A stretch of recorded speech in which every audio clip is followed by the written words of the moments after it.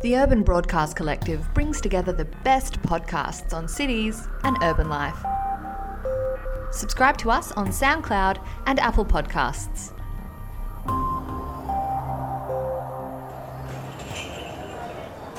My name's Dr. Donna Houston. I'm a senior lecturer in the Department of Geography and Planning at Macquarie University. If you walk down a narrow laneway in the vicinity of Martin Place and George Street in the Sydney CBD, you will encounter a canopy of 120 empty bird cages suspended between the towering skyscrapers. The installation is titled Forgotten Songs. It is designed by the artist Michael Thomas Hill, originally for a Laneway Arts Festival. It is now a permanent installation in Angel Place, commissioned by the City of Sydney. The installation explores how Sydney's fauna has evolved and adapted to coexist with increased urbanisation, inviting contemplation of the city's past, its underlying landscape, and the sustainability issues associated with increased urban development. I last encountered Forgotten Songs a few months ago during lunchtime in the CBD. Well-dressed office workers glided under the empty cages without so much as a glance upward. Nor did they glance downward to the names of the absent birds etched into the pavement. Eastern whitbird, fantail cuckoo, leaden flycatcher, variegated fairy wren, powerful owl, white-throated nightjar, tawny frogmouth, and so on. The daytime bird songs were barely audible over the ambient city noise. To me, it seemed incredibly melancholic how the songs of the absent birds called out to a landscape no longer able to answer them. Needless to say, there is something profoundly uncanny and unsettling about Forgotten Songs. It is an allegory to ecological displacement caused by urban development. Many of the birds can still be encountered in the margins and wild pockets of the city that are still capable of supporting them. While there is an element of hope and whimsy to the project, the echo of the recorded bird song bouncing off the brick and concrete in an endless loop evokes a deeper sense of derangement characteristic of the urban Anthropocene.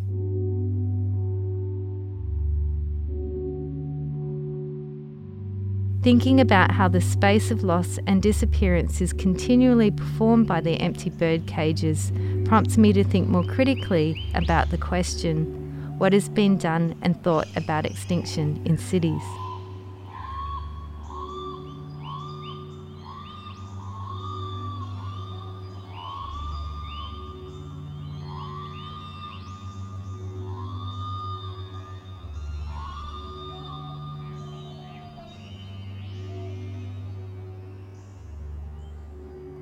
That was Donna Houston's powerful and unnerving opening to her 2018 talk to celebrate the centenary of the School of Architecture, Design and Planning here at the University of Sydney.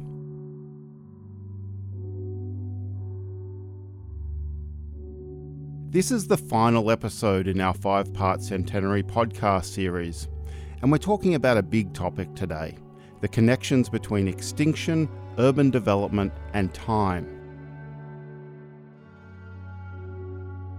I start by asking Donna to set the scene by explaining ecological time and why it's important for understanding the way we plan, design and build cities.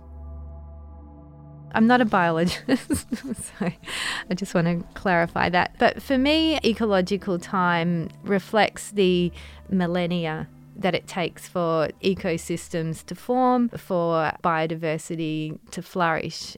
So if we look at the idea of extinction, for example, extinction is natural. It's part of the cycle of life and death on our planet. It happens at a background rate. So ecological time is that kind of movement of generations of species and interconnections and stories, I guess, as well, over those longer scale periods of time. And it's not the time we commonly use in cities? No, in cities we tend to use incremental time, or we might even call political time. So the kind of time that I've been thinking about in that regard is the cycle of planning and implementation. So often we'll make a plan, it'll have a 3 to 5 year cycle, we'll implement it, we'll review it. And those cycles of governance are not really in sync with larger, or they don't even really attempt to speak. I'm not saying that we need to plan for millennia. So our next strategic plan doesn't need to be 7 millennia? No, it doesn't. But it should be able to recognise or speak to that reality that also exists in cities a little better. One example that comes out of Perth, I think, which is interesting, is the green growth strategy that was developed over there. So it was the Perth and Peel Green Growth Plan for 3.5 million people. So strategic plans are designed to be forward thinking, but they're still only thinking 30 years ahead or 50 years ahead. They're still, if you're lucky. If we're lucky.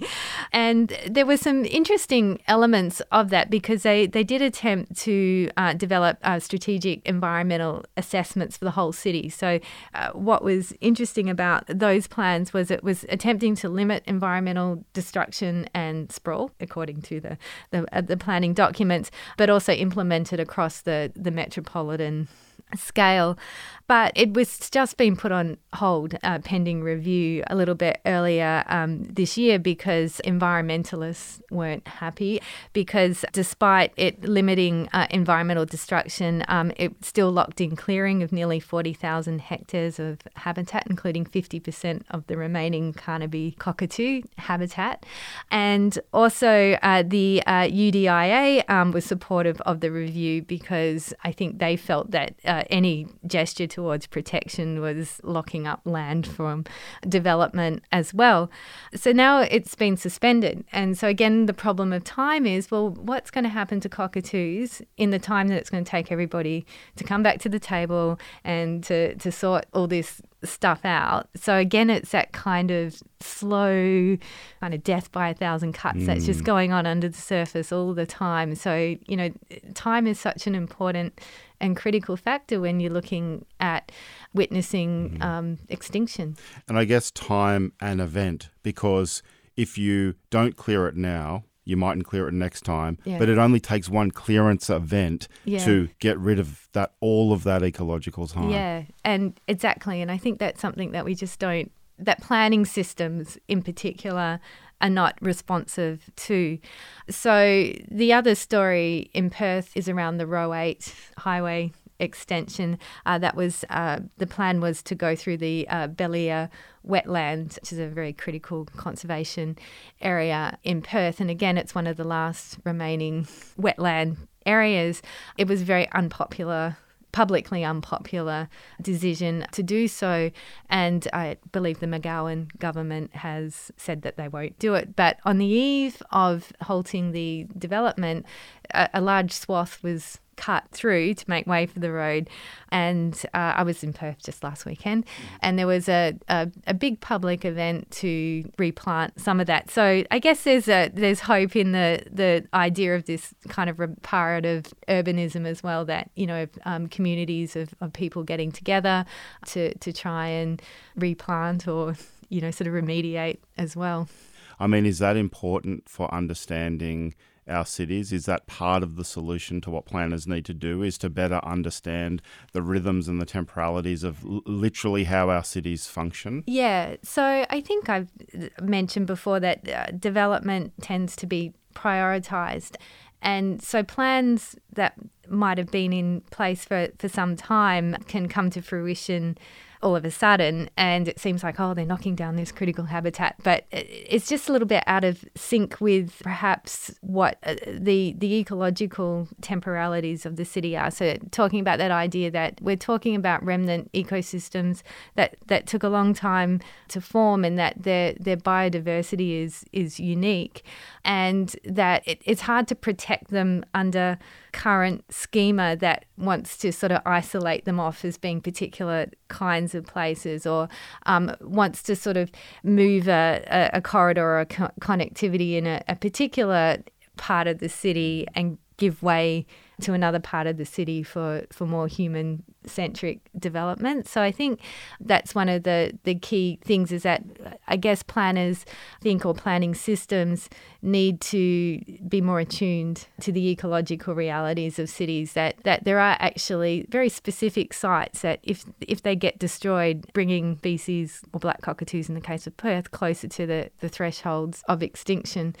In terms of rhythms, I think the idea again is that, we tend to think about cities as having a very human rhythm.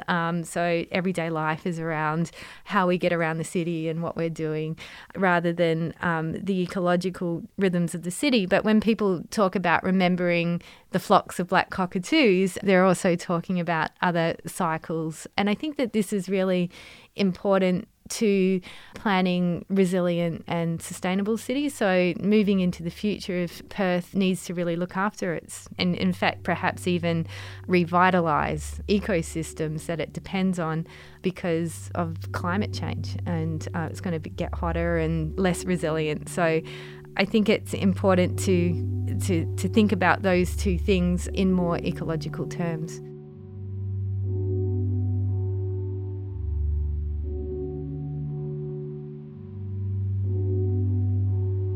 We're talking to Dr. Donna Houston about extinction, climate change, urban development, and our urban planning futures.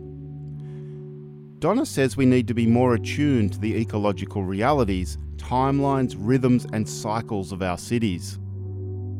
In the next part of our discussion, we look to the future and what we can do as urbanists to better plan for multi-species cities. And a part of the answer might be decentering the human from our discussion of cities, and the aim of urban planning more broadly. You've used the term anthropocentric a few times, which is an idea of putting the human at the centre of the analysis. And I imagine that you think our planning systems are a bit anthropocentric. What would we do to make them, to take the human out of as the central node of the planning system? Yeah. Look, I think that's a really difficult question for planners, because, what do we do then? Do we bring black cockatoos to the planning table? Are they going to write submissions? So I think there's a question of thinking about who speaks for the non-human in planning context. That is important.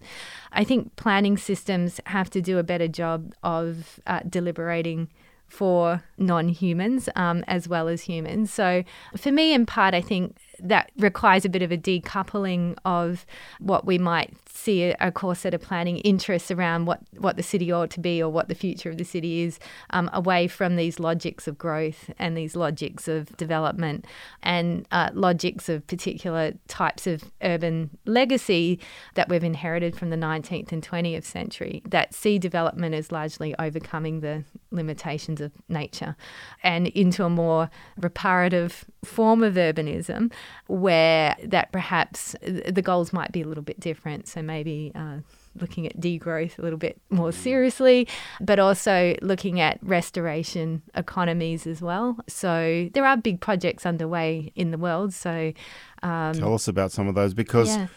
I just get the sense that sounds like a very logical project, but the barriers to achieving it are fairly... Yep. It seems like we're pushing the growth agenda more now than we ever have. So Yeah, I think we need good examples from around the world too. So a really good example is the creation of Fresh Kills Park in New York. So that is the largest park in 100 years to be created on top of landfill on Staten Island. And so I think that idea of actually reclaiming and working with novel, I guess, ecologies of cities, not necessarily having this desire to return to a pristine ecosystem that may or may not have existed. So I think that's a really good example.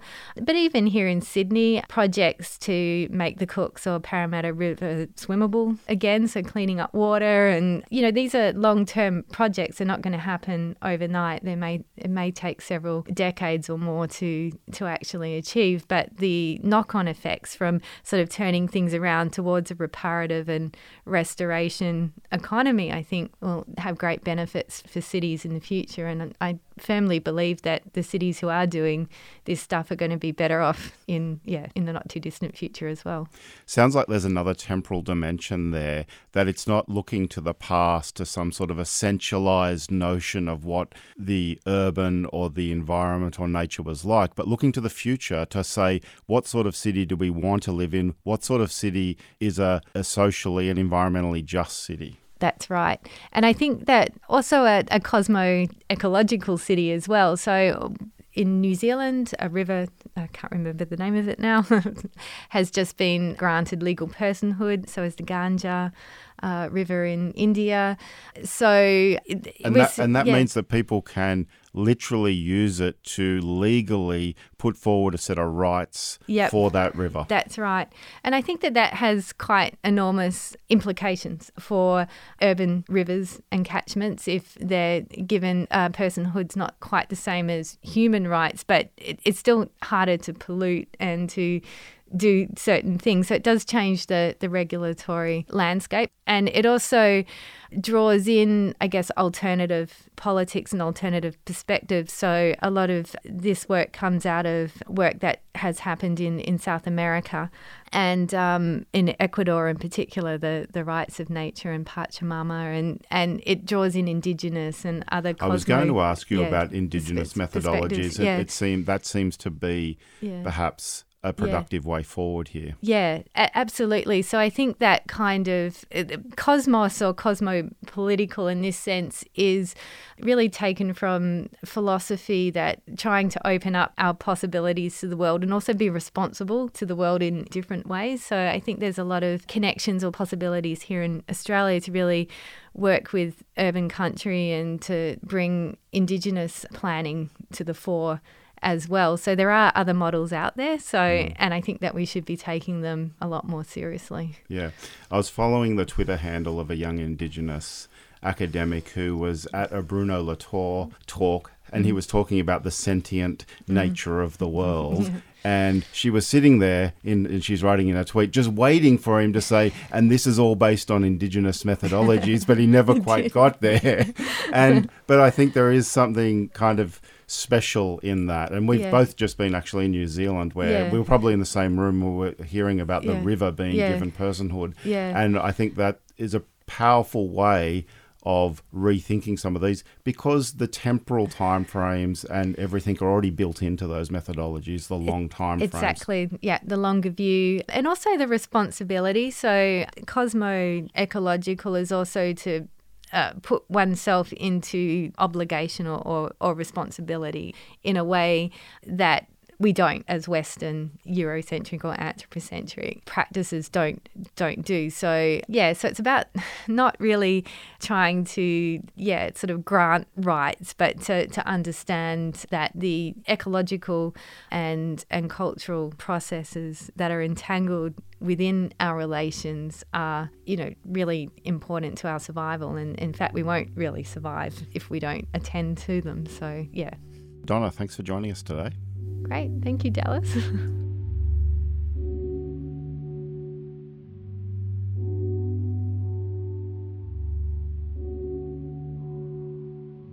You've been listening to a special 5-part series to celebrate the centenary of the School of Architecture, Design and Planning. You can listen back to all the episodes on Apple Podcasts. All the links are on our website at cityroadpod.org. We ended this series with Donna talking about the role of Indigenous methodologies in architecture, design and planning. And I just want to flag a very exciting City Road podcast project that we're literally about to kick off. The School of Architecture, Design and Planning kindly gave us a little pot of money to produce this podcast series.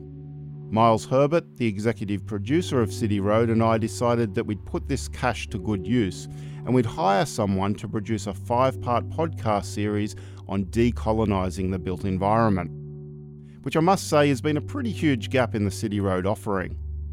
So we're happy to announce that Joel Sherwood-Spring and Genevieve Murray from Future Method will be producing and hosting the new City Road Decolonising the Built Environment Professions and Practice series. So keep an ear out for that. Anyway, I'm Dallas Rogers, and that's all from me. See you next time.